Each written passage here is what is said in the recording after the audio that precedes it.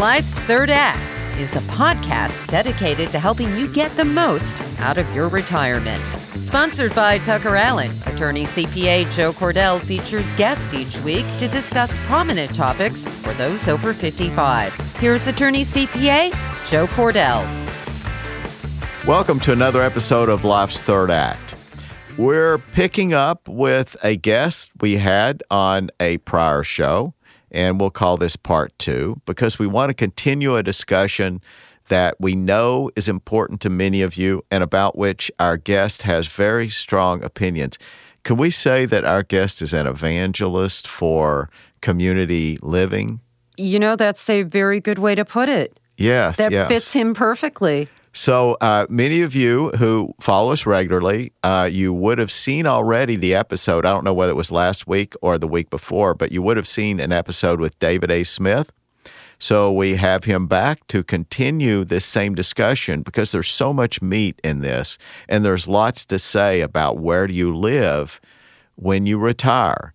And since virtually all of our audience is over 60, we want to communicate to you that there's a wonderful world of options out there that you may not know about, and you may just be sort of vegetating in your homes and living with this lot of restrictions that come with living in a house as you age, when there are so many alternatives, some very good alternatives that David A. Smith is an authority on, has written a book on, and other things. Right. It's about time. It's about time. One of his books. So, David, thank you for coming back. Thank you for having me. It's a pleasure to be here. Yeah, and incidentally, this is really where he is coming back. Often when you see people do a series of shows on guests, you probably know that they'll record them all at one time, and it is nice when you do it that way because then everything flows together. There's no gap of a couple of weeks or so or longer. So that has that advantage. But still, it's not a new episode in the sense that you're getting back together and other stuff has happened, et cetera. So in this case, it really is. So we were asking ourselves just before we started the show, exactly what was the last question we asked last time, or what was the topic? So when you watch us regularly and we're picking up on a 2 or 3 part series, it really will be that. It'll be that we broke and we reconvene later to pick up. So sometimes they don't come together, splice together perfectly, but we think it makes for a better show. We're fresher and more focused and have different ideas after thinking about it. And we have different outfits on from the last show. Oh, yeah. Not that we couldn't have done that before, but... Well, fashion considerations are a very important criterion on this show. We have our consultants on that. Yes. And who is providing our suits? I need to talk to them. I've not gotten any. So in any case... David, you have some slides, too, so we want to get to those. Yeah. Strong roots are essential for a healthy tree, especially your family tree. That's why you work hard to take care of your family every day. At Tucker Allen, we know that taking care of your family means planning for the future. Our team provides personalized estate planning to help you protect your family, your legacy, and your future.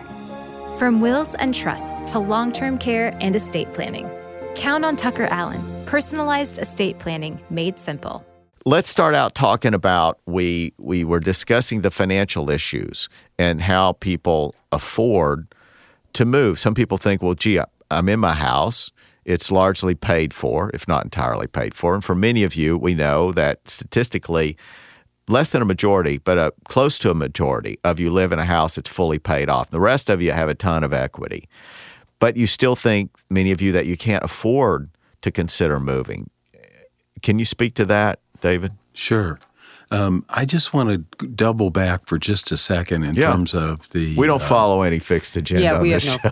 I'll get there in just a second. But the point I wanted to make is that I'm actually an evangelist for people making an informed decision based on facts, where you can pull yourself out of the emotion and do what ultimately is the best for you, and the facts prevail.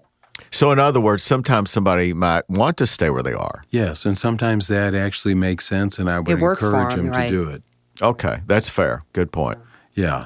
And so part of the factual and the understanding has to do with the financial part because, as you say, many people who live in their homes, particularly if the mortgage is fully paid or was taken out some time ago and is nearly paid, don't really think about what it costs them to live every month. When you go to a typical retirement community, they're all a little bit different in terms of the financial structure. Right. So I'll just talk in general. At the typical place, for a one-bedroom apartment, let's say it costs around $3,000 a month. When you think about that, it's $100 a day. When you try to say, how does that, and for a two-bedroom apartment, a typical two-bedroom apartment is in the range of about $5,000 a month or $167 a day. Incidentally, for those of you who are paying attention, you know that you can be on a cruise ship for $80 a day. $80 a day. Yeah. Yeah. And people I can see why people actually retire on cruise ships. People then. actually there are some providers, there's one on the West Coast that I'm familiar with that actually promote retiring onto a cruise ship. Wow. Yeah. But when you think about it, cruise ship or even park ship, right, in one of our communities that are land-bound, it's less than the Marriott Courtyard. Mm-hmm. No, wait, what did you just say? A park ship? Yeah, it's a park cruise ship. What does that mean? Well, it's on land. It's parked. I know, but tell me more fully what you mean. It's a metaphor for... all the different kinds and scopes of activities and services, not just care, but food and multiple food venues, The entertainment community. venues, workout communities, Yeah, I mean, that really is card rooms, libraries. that's a great way to think about this. And I think you mentioned that phrase before, and it really is a fair way to characterize it because the parallels are uncanny. You do have food menus that go on and on. You can have trips and stuff. Now you are in one place, but you have various activities. Right. I mean, lots of like historic. I always trips think of it like a resort. I really do. Yeah. With excursions. Yeah, there you go. Yeah, opportunities to interact with in the community and outside the community. And we may talk some more about connection later, but that's really an important part of what the experience is. And, David, I think, too, as our home ages, we're going to have all these expenses. A water heater, that can be, $1,500? And so you're not having to deal with those expenses or, the hassle. Yeah, and that's absolutely right. And the fact is most people, and I know people who do focus group studies for the industry, right? And consistently when they talk to prospective residents who haven't moved in, and we ask, how much are you spending now? What are your monthly expenditures? People just don't know because it's not something you're ordinarily considering. And you're not thinking about it, right? Yeah. So there's a worksheet, which you have a copy of. Mm-hmm. Can we throw that up? Yeah. So this just compares your costs. And if you look at the bottom, there's basically two columns. One is the example of what it costs a homeowner who, let's say, has $250,000 worth of equity, right? And the other is in a typical retirement community where many of these services that are pointed out here are included. So in the $3,000 a month for a one-bedroom apartment, you can see how that compares over on the other side to what it actually costs to live in that $250,000 imaginary home someplace. Okay? And this is news to a lot of people. As a matter of fact, I'd never really thought about it that way. yeah, because most people don't think in terms of what you spend per month. It's just not something we ordinarily compute, except we think about our mortgage. And so when the mortgage is paid, we don't think about the other expenses. So, but you still have your real estate taxes you have to pay every year. So on the list, Yeah, you're huge. right. Here's a list Yeah. of a bunch of them. So the first is the lost income potential on your locked-in equity. On $250,000, assume you can get a 5% return, being pretty risk-averse today. That's about $1,000 a month. If you got $500,000 worth of equity, you're giving up $2,000 a month. And I hope you guys understand how you got to think about that. If you're sophisticated, you may be saying, well, yeah, but that may be made up in appreciation. But number one, don't count on it in the future. I mean, what we've seen in the last few years, we've gone through long stretches without appreciation. Right. And we may be going through a period in what, Japan has lived with for the last 2, now going on 3 decades, and that's no appreciation. So I would set that aside. But even a better point is, even if you have the appreciation, the fact is, if you don't sell the home, you never experience that in your standard of living. It's locked up. So it's like the rest of your equity. You may say, well, gee, my equity may grow, and it may, but you're experiencing no benefit from that. And so it's money that is just sitting on a shelf as far as you're concerned. Now, when you pass away, your asset will be sold. But yeah, that is a factor that I think no one considers. They don't. It's hidden. Yeah. It's not really thought about. And then you go through some of the rest of these. Weekly housekeeping services typically included.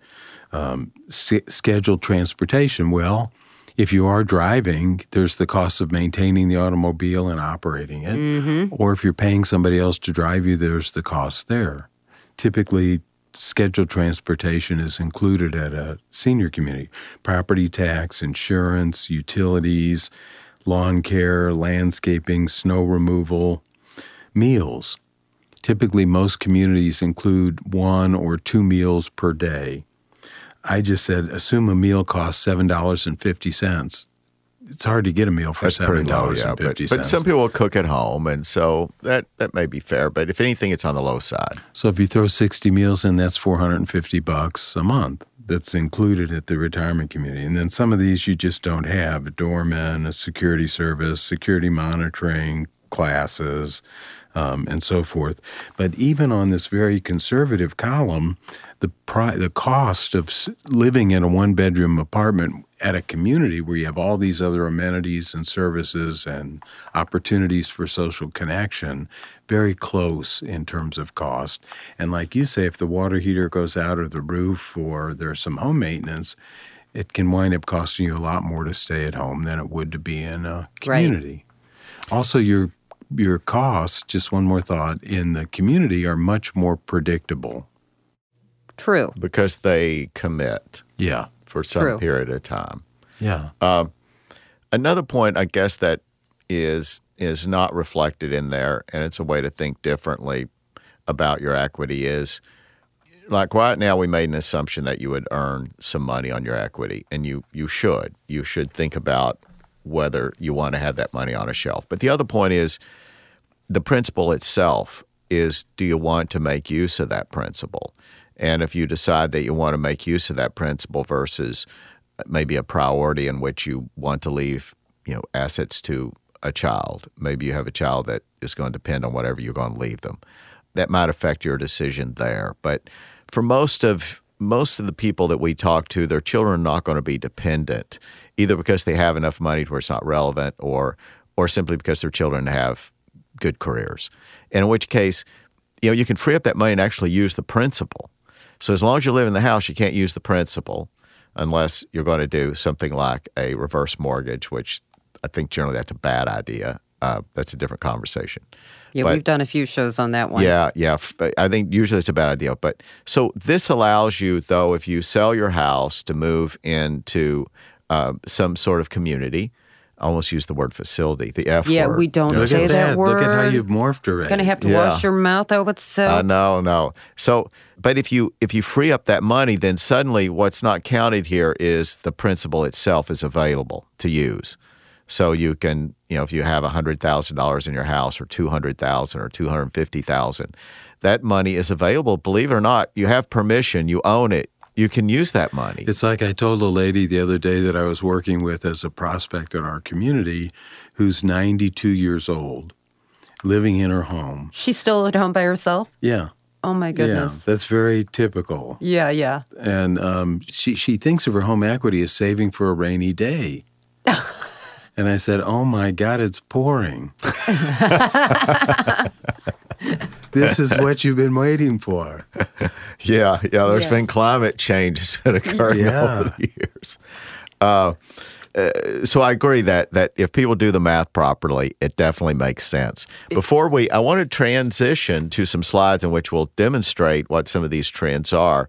But before we do that, you're going to kind of talk about kind of what is this phenomenon that explains the fact that you're saying there's all these wonderful communities out there that didn't exist in prior generations, and all these alternatives that at least should be considered. It's not for everybody, but you argue that for many people it would be good, and yet they're not doing it. How do you explain the fact that you have something good there, and yet people are not in the numbers doing it that you would expect? Yeah, so there is a slide, and I call it a bridge of fear. I also call it a readiness gap. So if you start over on the left side, you'll see one of tens of thousands of prospective residents who are considering whether or not staying in their home makes sense. We move into our homes for lots of reasons at different ages and stages of our lives, and often that doesn't contemplate being late 70s, early 80s, and having things fall apart in your world as old age creeps in on all of us. And so the house, in terms of satisfying what your needs are, shrinks in terms of the benefit it has to offer.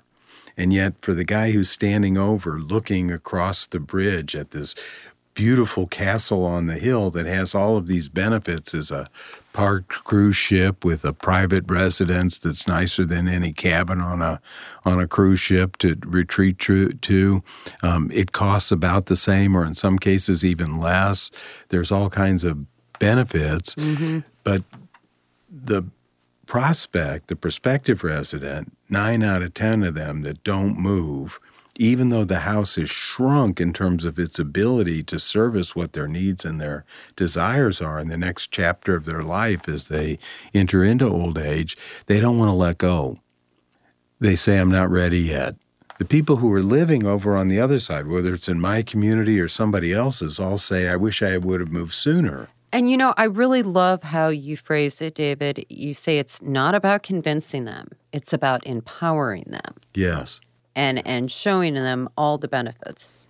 And maybe in some cases it might, it's better for them to stay in their own home for whatever reason. But I would think that in most cases it is better to go on to one of these beautiful retirement communities. Yeah. So in a lot more cases than it happens. Yeah, so it definitely should be occurring. If it's at 10%, it's almost impossible for me to believe it shouldn't be 15 or 20%. Yeah, and that is a point that maybe we dwell on for a second. Some people may be watching this and thinking, well, why do you think that everyone should live in a retirement community of some sort? And we don't think that. I don't think you're arguing that. I'm not arguing that. No. And none of us is getting paid relating to whether or not you move into a retirement community. I think the main point that probably all three of us agree on is that there, as you've heard me say before, is that there are just these great places that, yeah, I would expect there will be some percentage of people who will say, look, great as it is, I really want to be in my home. And so that you would expect. But right now the numbers are relatively small and people are waiting till a long time to do it. And you'll see this in just a minute, so I don't want to talk too much about it. So when we talk about, though, this topic on the show, all we're saying is that the number of people that have chosen to move into, this great alternative, you call it Castle on a Hill, you would expect to be a lot larger if people were really looking at it objectively. And instead, it's like a whole lot of people are quivering on the other side of that canyon, afraid to try to cross this bridge. Yeah. So change is hard. Any kind of change. It is. Even though it's the only thing that's constant. Constant, right. Right. For each one of us as humans, we hold on to what we have in the situation and the stability. And a change to moving from the home where your family has grown up and you have memories. Yeah, it's a big step. It's a repository of your sense of identity and that's a security. Strong point you're making. Mm-hmm. Yeah. Yeah, that's a big factor. That's it. That is the factor. So my objective and what I've dedicated my career to is to help people see past the fear of that in order to understand objectively and rationally the logic of does it make sense or it doesn't. And the way you do that is you acknowledge the fear of moving, the fear of letting go, the fear of giving up what's comfortable, what feels safe, secure, familiar, right? Because that's what people are holding on to.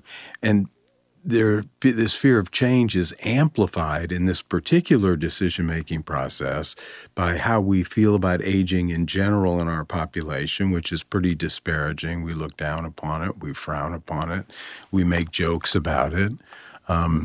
It's not something that anybody that I know looks forward to.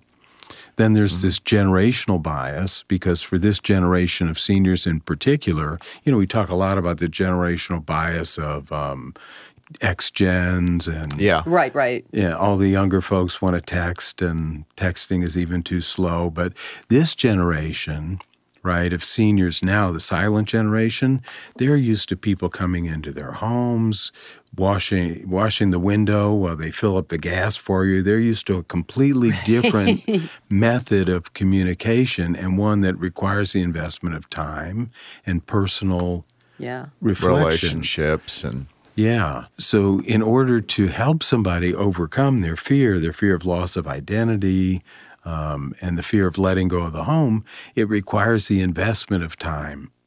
Mm-hmm. And if you have some skills, some questioning skills based on the psychology of change, typically it's called motivational interviewing and other such skills, which basically just have to do with what we would think of as reverse psychology, learning about who the person is, where they're coming from, more importantly, bringing that fresh to their own recollection as to who they are at their core, and then evaluating how that aspirational self, right, how we like to think of ourselves, is actually doing in the situation in the home that you're in. Yeah. And that's the process. It's not convincing someone that it will be better. It's helping them acknowledge, reflect, understand that what they have may not be working the way that it did when they first moved. 40 years earlier or whatever. And the problem is, though, that as time goes on, you become less and less capable, all of us become less and less capable of initiating that process, of doing that analysis, of summoning the focus and the energy required to investigate and to make an important decision. It takes a brave, healthy human being to look old age in the eye and say, I'm still going to be me. Yeah. One way or another, I'm going to continue to evolve and try to put forth my best strengths and abilities that I have left and go face the world. And make good decisions. And there's not enough awareness or experts like you around to help seniors make an informed decision and to navigate through this process. There really isn't. Unfortunately, most people who are in the senior housing industry, it is changing, but most of them still have a very transactional view of how sales works. Yeah. And instead of helping somebody through the emotional problems or touting the benefits, right, which are real but irrelevant to most prospects until they're ready to accept that this is something they want to do, telling somebody how horrible cigarettes are has no impact on having somebody quit. I was with another prospect last week, God bless her, a lady who just had part of her lung removed, who was on oxygen and smoking a cigarette. Logic and reason had no place in how she was thinking about what she was doing. And the same is true for many of our senior prospects who try to live in homes that just no longer fit their needs. And the worst time to make this transition, though, is after some sort of crisis, which I'm sure if we were to poll this, that probably a substantial percentage of the people who go into some sort of assisted living or beyond are people who've had a stroke, they've had a heart attack, some catastrophic event has happened.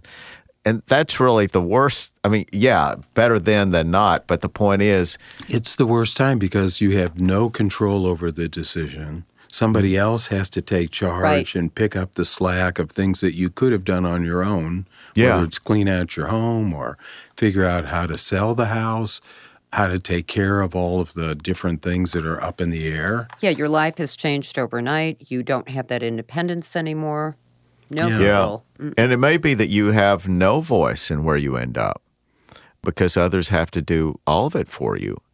There's so many reasons to think about what exists as an alternative to living alone in your home. And part of that is just having the confidence that you can. Yeah. So it's not just the information, but it's the confidence that you can do that. And we help people build confidence by enabling and empowering them to tell us stories of times in their life that reflect who they are and when they were able to make significant change. So when you say confidence, you don't. Part of it's financial confidence, but you've already talked about that. But beyond that, it's confidence that they would be able to pull it off. First day of school, junior high school. Where are you going to sit for lunch? Right. Yeah, that's what I'm talking about. And it brings me to another point. I think it's probably easier for couples to make that transition together. But you have someone, that's single or widowed. Very good point. I would think that would really be scary. Scary, yeah. Yeah. Doing it alone. Yeah, it is. And that's when most people, statistically, the vast majority, I suspect, we'll go to these statistics here. We should probably do that now. So we have some graphs that show some numbers that were actually tabulated by the American Seniors Housing Association. Yes, Industry Trade Group. Okay, and you're on the board of that organization? Yes, on the executive board. Okay, so these are great, these slides. I literally got those yesterday, and it's the first time I've seen a lot of these numbers. So yeah, it's incredible information. Most people will never see these numbers, so pay attention and look at this, because this is very interesting. We've just recently had a chance to look at these. So let's talk about the slide that we're seeing now, independent living residents. So this is comparing those people who are first in home type, but also in the arrangement for the community, whether it's based on a contract or a fee structure. Then we have rental is 93%, and of that 93%, there's no entrance fee. Well, so as I understand it, it's a very small percentage. We had asked actually in the last session, you had asked my thoughts, and I didn't have the information on what percentage of people that do live in senior housing live in a financial structure that requires a front-end entry fee. And this is smaller actually than I had expected. It's only about less than 10%. So 93% of the people who do live in senior housing, right, live in a rental community versus a buy-in. Now, keep in mind, though, this is probably including, I don't know this might be including skilled care, in which, of course, there wouldn't be an entrance fee, because that 7% seems awfully low.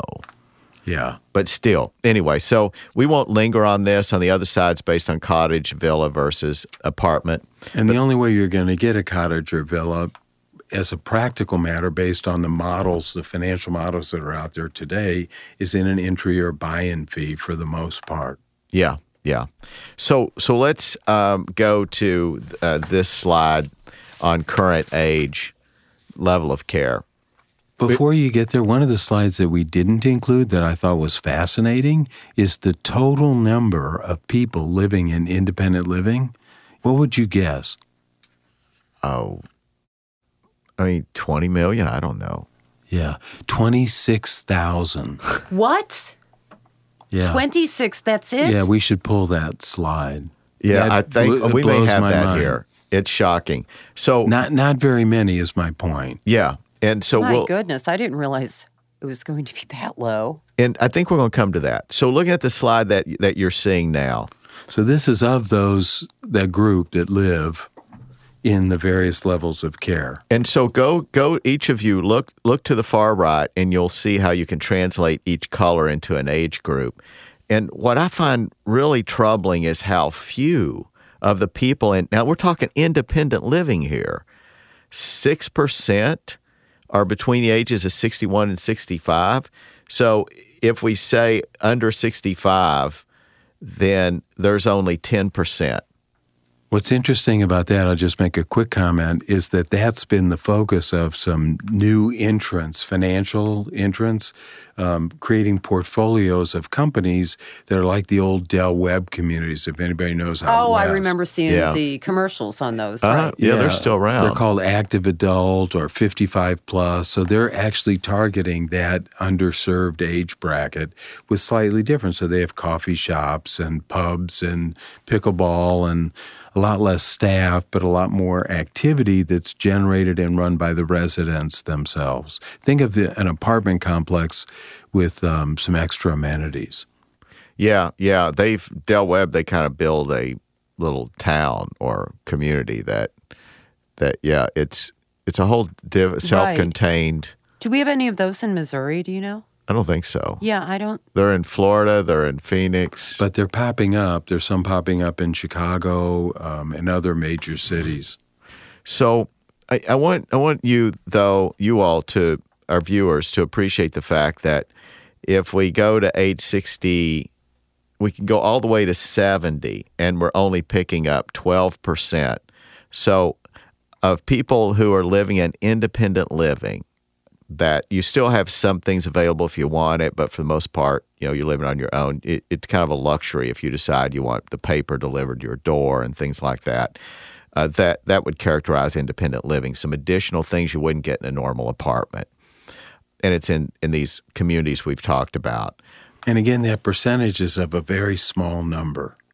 Yeah, and the number, very small number, but the point is you're still 12% would be age 70 or below.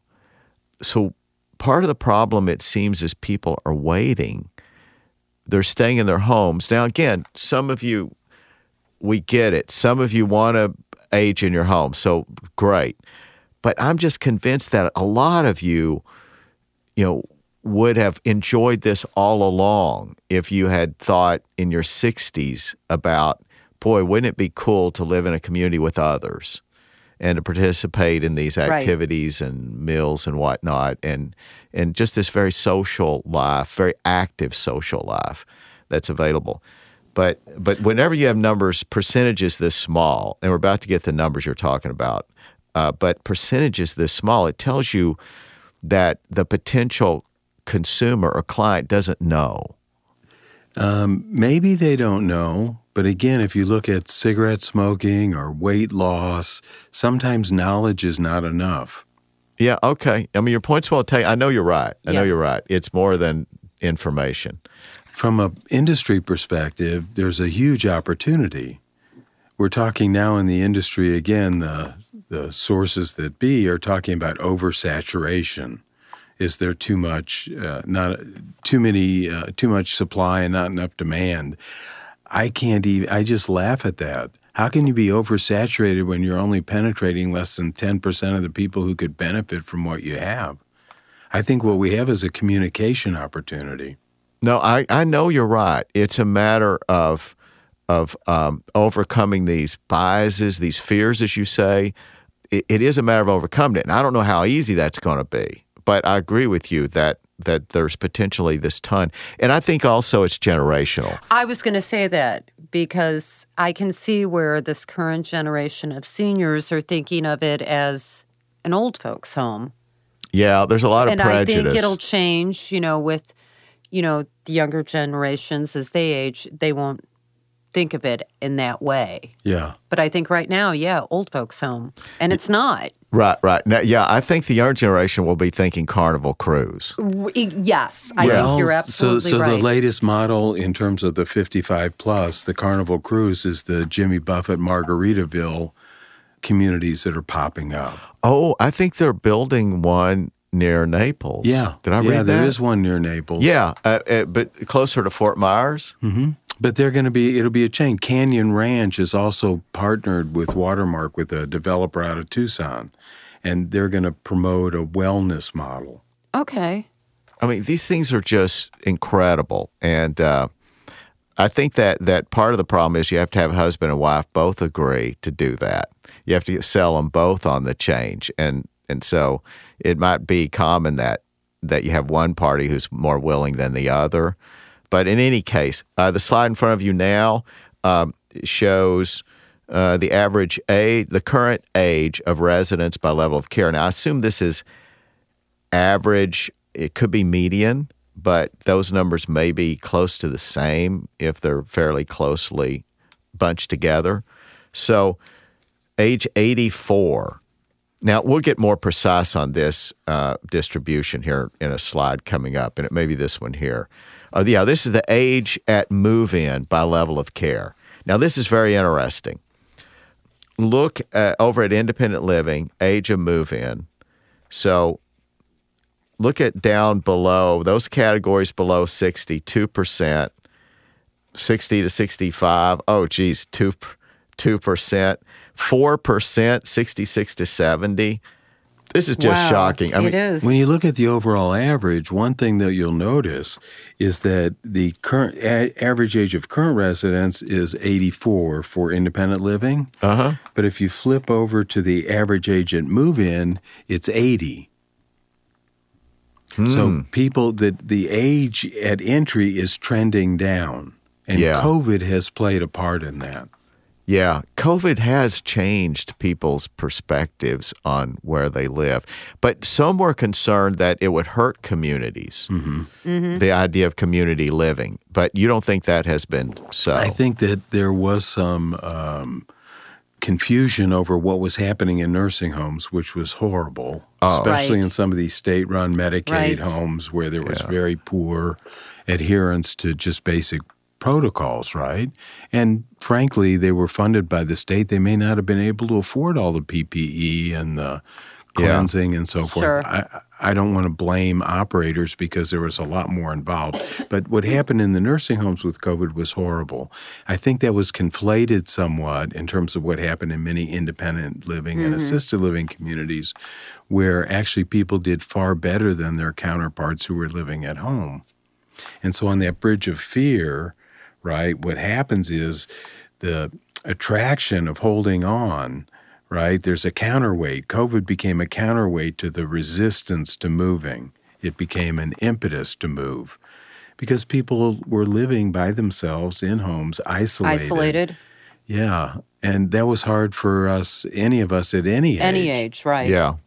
Yeah, you're right. The nursing home situation, it really was an exceptional situation. There's no analogy to it.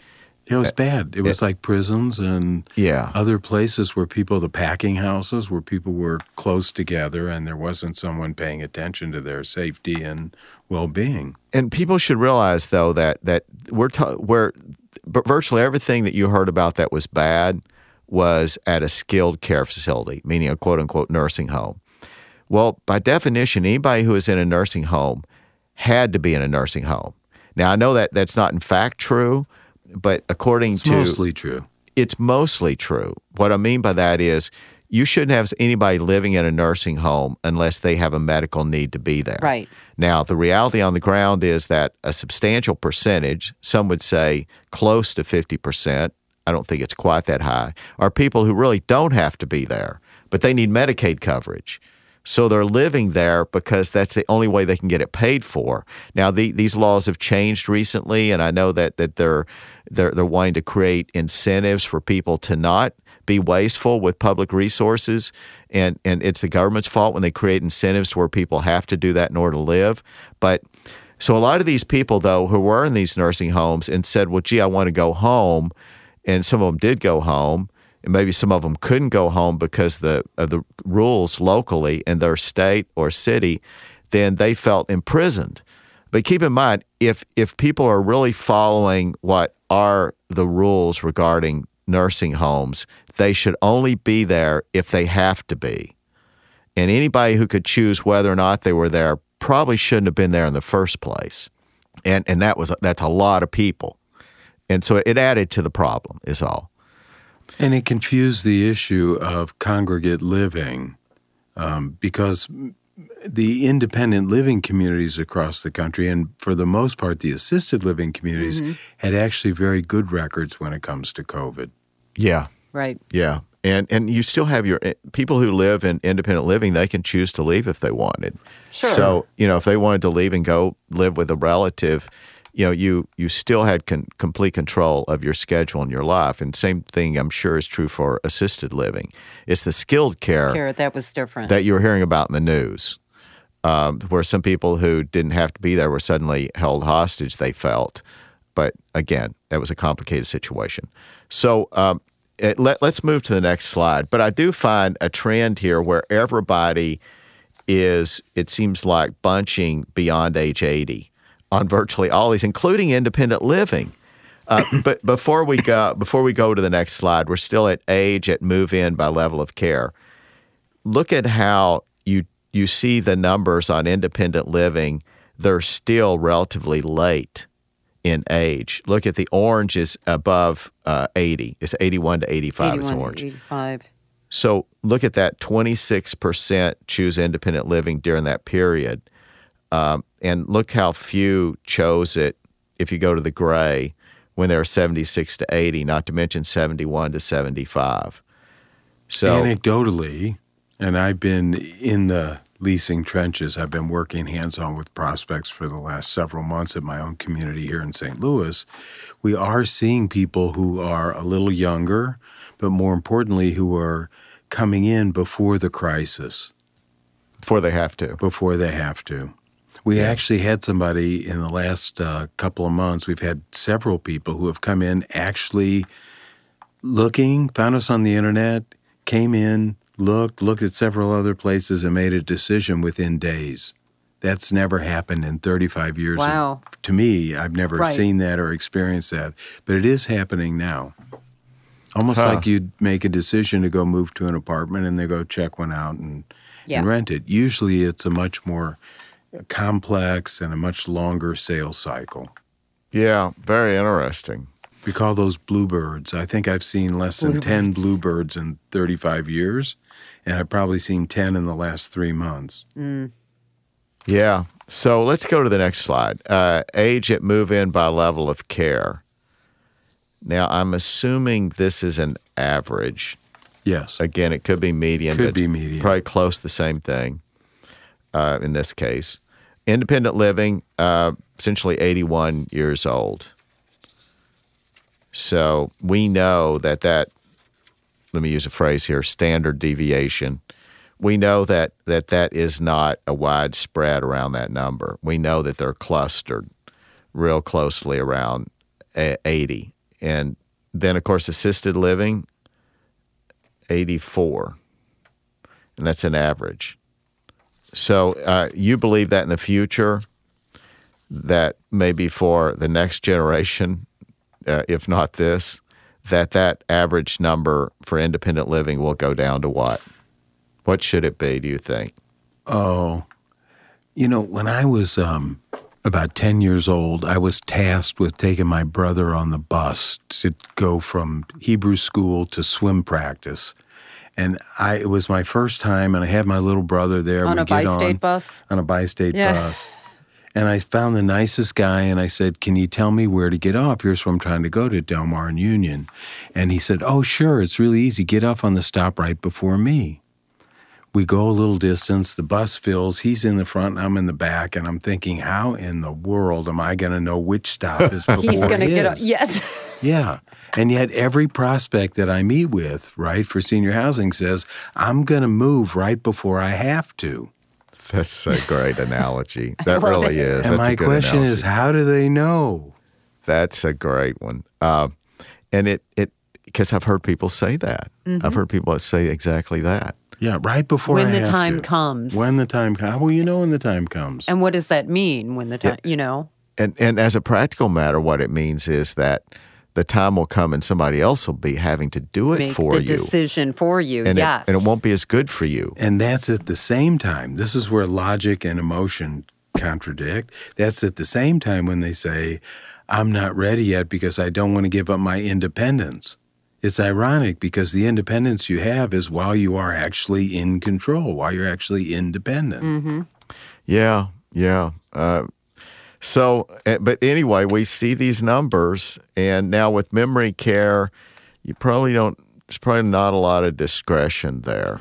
I think there is. You think so? Why is that? So I have actually been in a situation where our own memory care out in Creve Coeur, Parc Provence, we pre-leased our 120-something units of memory care, which within the industry and within standard belief you can't do. No one would make the decision to move into a place that isn't even built yet. They're only going to make the decision when they have to. But by pre-leasing it, by signing people up, not only before they had to, but before the place was actually finished, Right. demonstrates that you can change people's mind about their environment even when there's dementia. It's harder. There are more people involved. It's sad. And yet the benefits are, in terms of logic and reason, to move into a well-run memory care community that's associated with a medical oversight and trained caregivers. The benefits logically are overwhelming. So you would even argue that as to memory care, people are waiting too long. Yes. Maybe families are reluctant to put their loved one there Because of the stigma. Yes. because of what they imagine to be the case. Yeah, and the stigma of mental illness among this generation. That's interesting. Remember So, Mad Men, the TV show? Yeah. There's one episode about mental illness, and like everything else, Yeah. it was just disparaged. It was just not thought about. It was something that brought shame to you yeah. And yeah. to your family. and to your family. Yeah. Like poverty. Yeah. Good point. So let's go to this slide. Tenure at the community by level of care. And again, this tenure is affected by when people decide to go. So let's look at independent living. And I focus on that because that is where, I see a lot happening that's very cool. And this analogy that we've used to being on a vacation, you see it most evident in an independent living, but it continues because the same communities typically will have all three levels of care if it's a continuum of care community. So they'd have the independent living, the same community would have assisted living, and then memory care or skilled care. So looking at independent living, 1% have been there between 9 and 10 years or less than 10 years. Yeah. So look at My mom is one of those 1%. 100%. Okay. She moved in with my dad in 1999. He passed away in 2008. The best thing that ever happened to her is she was already in the community, integrated, knew the staff, knew the facility. She's now 97 in November, and she's still there, and she's 1%. wow. Wow. Yeah, well, now your family should be poster children or That's what I was poster older thinking, yeah. adults. So this 32% here, which I guess is the black, is that the black? Which means it's less than 3 years. So you can see how there's relatively short periods of time that you're seeing here that people are living in independent living. And that, of course, is the result of the fact that people are coming later. And then some percentage, incidentally, are transitioning to assisted living. So we can't distinguish those from this, can we? No, not Yeah. on this particular graph. Yeah. So it's just a shame that people are not choosing to arrive a decade earlier. Some people. Some people, yeah. And so you know what else is amazing from an industry perspective, right? Overall occupancies dropped during COVID, but even if you go pre-COVID, right, the standard for independent living was around 90%. In other words, 10% vacancies. That's went down to around 80% during COVID. It's bouncing back up. But even at 80% of a 100-unit community, you're only talking about 20 people. These are really small numbers. This is like the corner delicatessen. but where that's you're right not on a the typical bag. facility. I mean, sorry, pardon the word facility. Yeah. That's not a typical community. Sure, a typical community is 100 to 150 units. Okay. So when you say the 20%, Vacancy, which is the low point in COVID on average. it's a reduction of 20 people. Yeah, it's nothing. Yeah. Right. There Okay. are thousands of people who could benefit and take the place of those 20. Mm-hmm. So it's not like processing something at Walgreens or CVS to keep track. It's 20 people. You can do it on a paper bag. So, but it's still not, occupancy is still not up to the 90% yet? No, it's still in the 80s the last I saw. Okay. From industry number. It's coming up, trending back up. Right. Yeah. So there's more inquiries. People are closing at a slightly younger age, and it's trending back, but it's coming back slowly when you think about the numbers. Yeah. They're so small. Well, let's talk about this slide here. I don't know if there's anything you can do about this, and this is the resident gender by level of care. This is what I've seen when I've gone to speak in independent living or assisted living facilities. I'm not spoken at a skilled care facility. You said this. Oh, I'm sorry. You're right. It's the F word. I got to get that out of me. Change is hard. Yeah. So independent living, though, look at these ratios. And essentially the same for Women. For assisted living. And this is what I see. As a matter of fact, I've gone to places to speak in which there'll be a room where they'll set aside place for people to have public speaking or special speakers or events. And I'll go in there and I'll look at the audience, which all are older, and I can tell you I can count on one hand the number of guys Right. in a room like that. So what I've physically seen is a relationship of less than 31% being male. I've seen 20%, and that 20% is probably closer to what I've randomly observed. Now, that's anecdotal, so I'm sure these statistics are correct. But look at that relationship. I bet the men aren't complaining. No. Having all the women there. It's reverse high school. The women are chasing the guys. Yeah, well, Fighting over them, I bet. Yeah. Doing more than chasing. I bet they're fighting.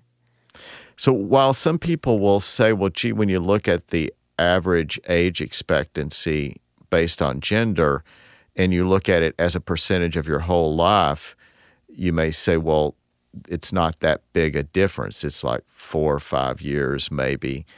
But if you concentrate it into a period of the last 10 years of your life, then that difference in lifespan becomes a huge percentage, like we're looking at here.